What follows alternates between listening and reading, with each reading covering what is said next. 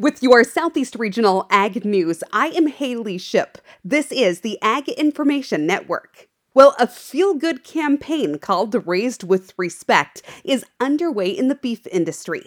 Respect for animals, land, and for each other is the foundation of a new campaign launched by Sysco, which of course is a food service distribution company, and Certified Angus Beef, or CAB.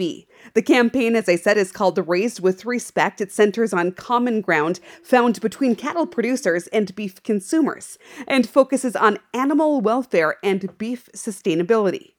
It was developed as part of a strategic cattle care partnership between Sysco and CAB. The collaboration will focus on supporting producers, equipping them with continuing education to stay current on best management practices, and helping to increase consumer confidence in U.S. beef production. As part of the effort, Sysco and CAB are providing beef quality assurance training and certification to farmers and ranchers in 9 key beef-producing states.